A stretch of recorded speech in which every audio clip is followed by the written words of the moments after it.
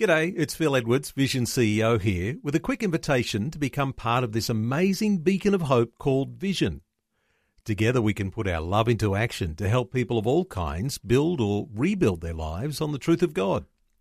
Please consider the part you can play during our upcoming Visionathon appeal, remembering that it's your support that makes Vision possible, including this podcast.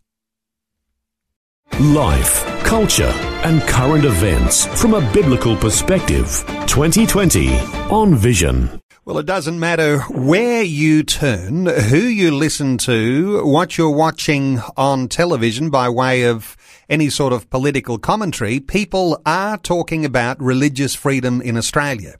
And of course, after the draft bill on religious freedom was released last week, there's been a lot of discussion about what that really will mean. And as we've been saying through the week, the idea of straddling one side and the other, as the government seems to have done, in creating a document that really does do what it is supposed to do and is calling for consultation about the issue, at least there is an openness to hear debate and argument on both sides.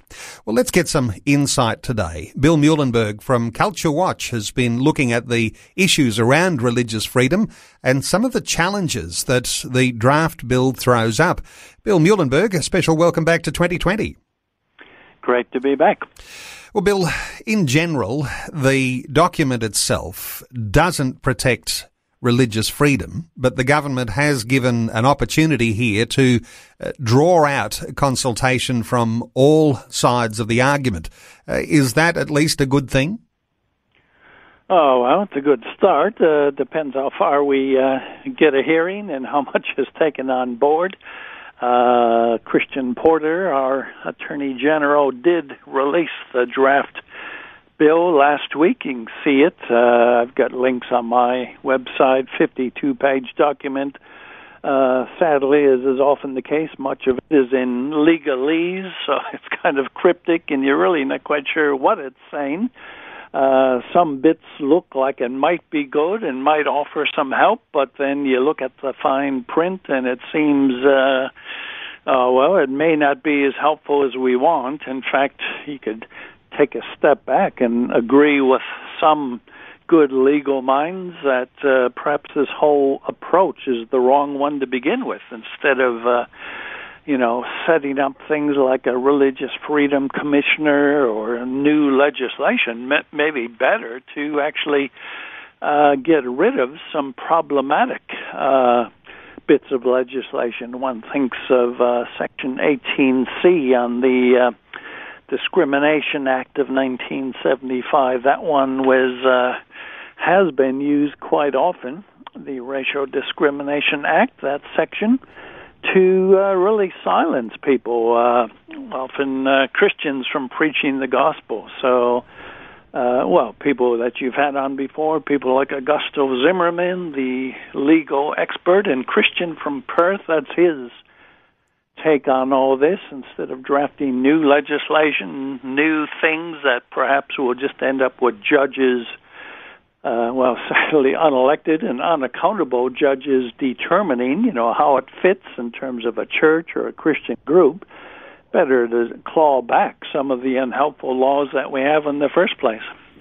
Challenging times ahead, no matter what happens with the government's resolution for this issue of religious freedom. As you say, those calls to do away with Section 18C of the Racial Discrimination Act, well, that would in fact just give people a level of freedom that would give them the opportunity to speak whatever they want to without fear of being drawn before the courts, as people are being under the Section 18C legislation as it is at the moment. The other thing, Bill, of course, was the idea that the government could come up with some sort of religious freedom act that would be a positive affirmation of our freedoms, freedom of religion. The government seems to have put that on the shelf for now, unless it's something they could be planning for into the future. But they've gone down this path of the anti-discrimination legislation, and not everybody's really happy with that. No, again, some of the minds sharper than mine, especially in the legal areas, have been concerned about some of the proposals. Again, the idea of a religious rights commissioner, some bureaucrat who's going to sit down and determine, what Christians and others can do and cannot do, what is really germane to their faith and what isn't, what is an important part of their belief and practice and what isn't. That's always a scary situation indeed when you get some, again, kind of unaccountable or unelected bureaucrat determining these sorts of matters. And again, the idea that it'll fit in with the Australian Human Rights Commission, which has already got a bit of a track record of not being all that friendly to the things that we're concerned about. It just seems like a lot of the directions that are being mooted in this bill are, kind of been there and done that. They're not going to be that helpful, and they may well compound the problem. So again, better to wind back some of these vexatious bits of legislation with their vilification laws, anti-discrimination laws that really make it hard for a Christian, certainly in the public arena, but sometimes even in their own work, to really make a go of things. Israel Folau is one of the high-profile cases, but as I wrote a week or two ago, I know actually of many such cases.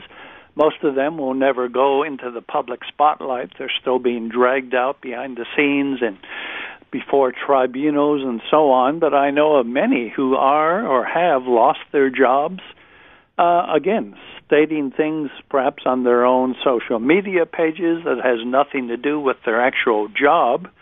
But because of that, losing their right to having just simple, everyday freedom of speech. That's really what we want here. It's not so much religious freedom. It's simply freedom of thought, freedom of conscience, again, with the proper restraints that we already have. We already have laws on the books about things like slander and libel, incitement to violence.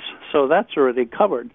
So what we want is to free up people to be able to discuss ideas without fear of losing jobs and the like. Bill, let's deepen the conversation a little to something that a lot of other commentators don't appear to be talking about, and that is, of course, with the idea of religious freedom comes a level playing field for those who are coming from all sorts of different varieties of religious faith. I wonder whether you've been giving any thought to what ramifications that might have if there is a law that guarantees religious freedom. What about all of the other world religions that will be looking to enhance their position? Yeah, well, in my new piece, I do actually look at that. I've had discussions with others about this thing, and it seems there's at least two extremes to avoid. On the one hand, there are those who are basically saying, we should only have freedom of religion for Christianity. It's the one true religion, so only that should get preferential treatment. None of the others should. Well, look, I'm mildly sympathetic with where they're coming from. I do believe Christianity is the one true religion, but in a pluralistic democratic society, the whole idea of religious freedom has been you can't favor one religion over another. That was the whole point in America, obviously, of what we call the Establishment Clause. Government should not establish one religion over another and give it kind of preferential treatment. So on the one hand, we need to treat all religions equally. If there's freedom for one, then there's got to be freedom for all. But the other extreme, of course, is to say that even though they may get equal treatment under the law, that doesn't mean they are all necessarily equal. There are some religions that are better than others. So there are some religions that teach, love your enemy, whereas other religions teach, slay the infidel wherever you find them.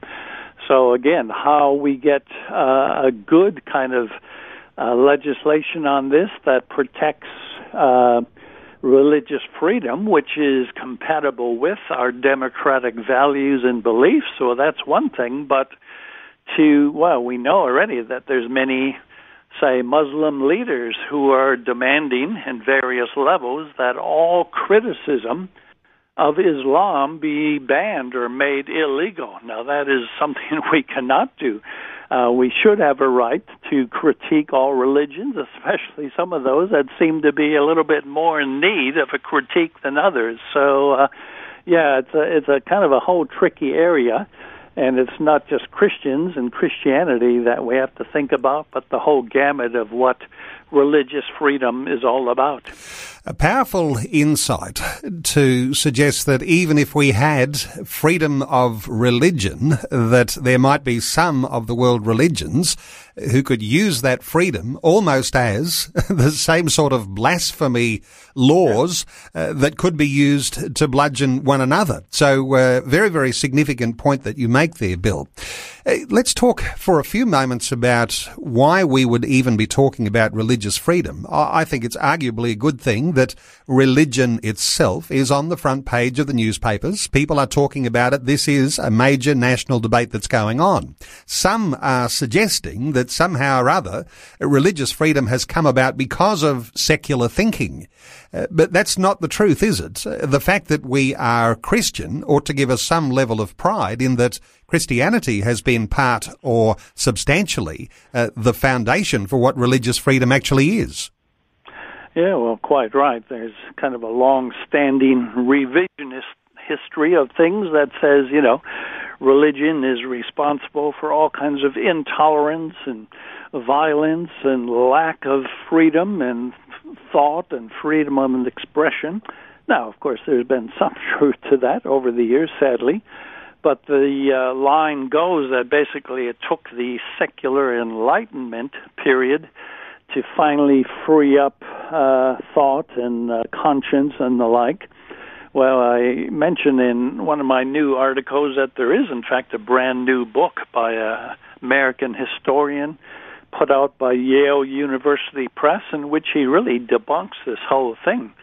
In fact, he says, look, long before the Enlightenment, Christian thinkers were looking at the issue of religious freedom and what it means. You can go way back to the early church fathers like Tertullian. In fact, this writer says Tertullian was the first person ever to use the word or the phrase religious freedom.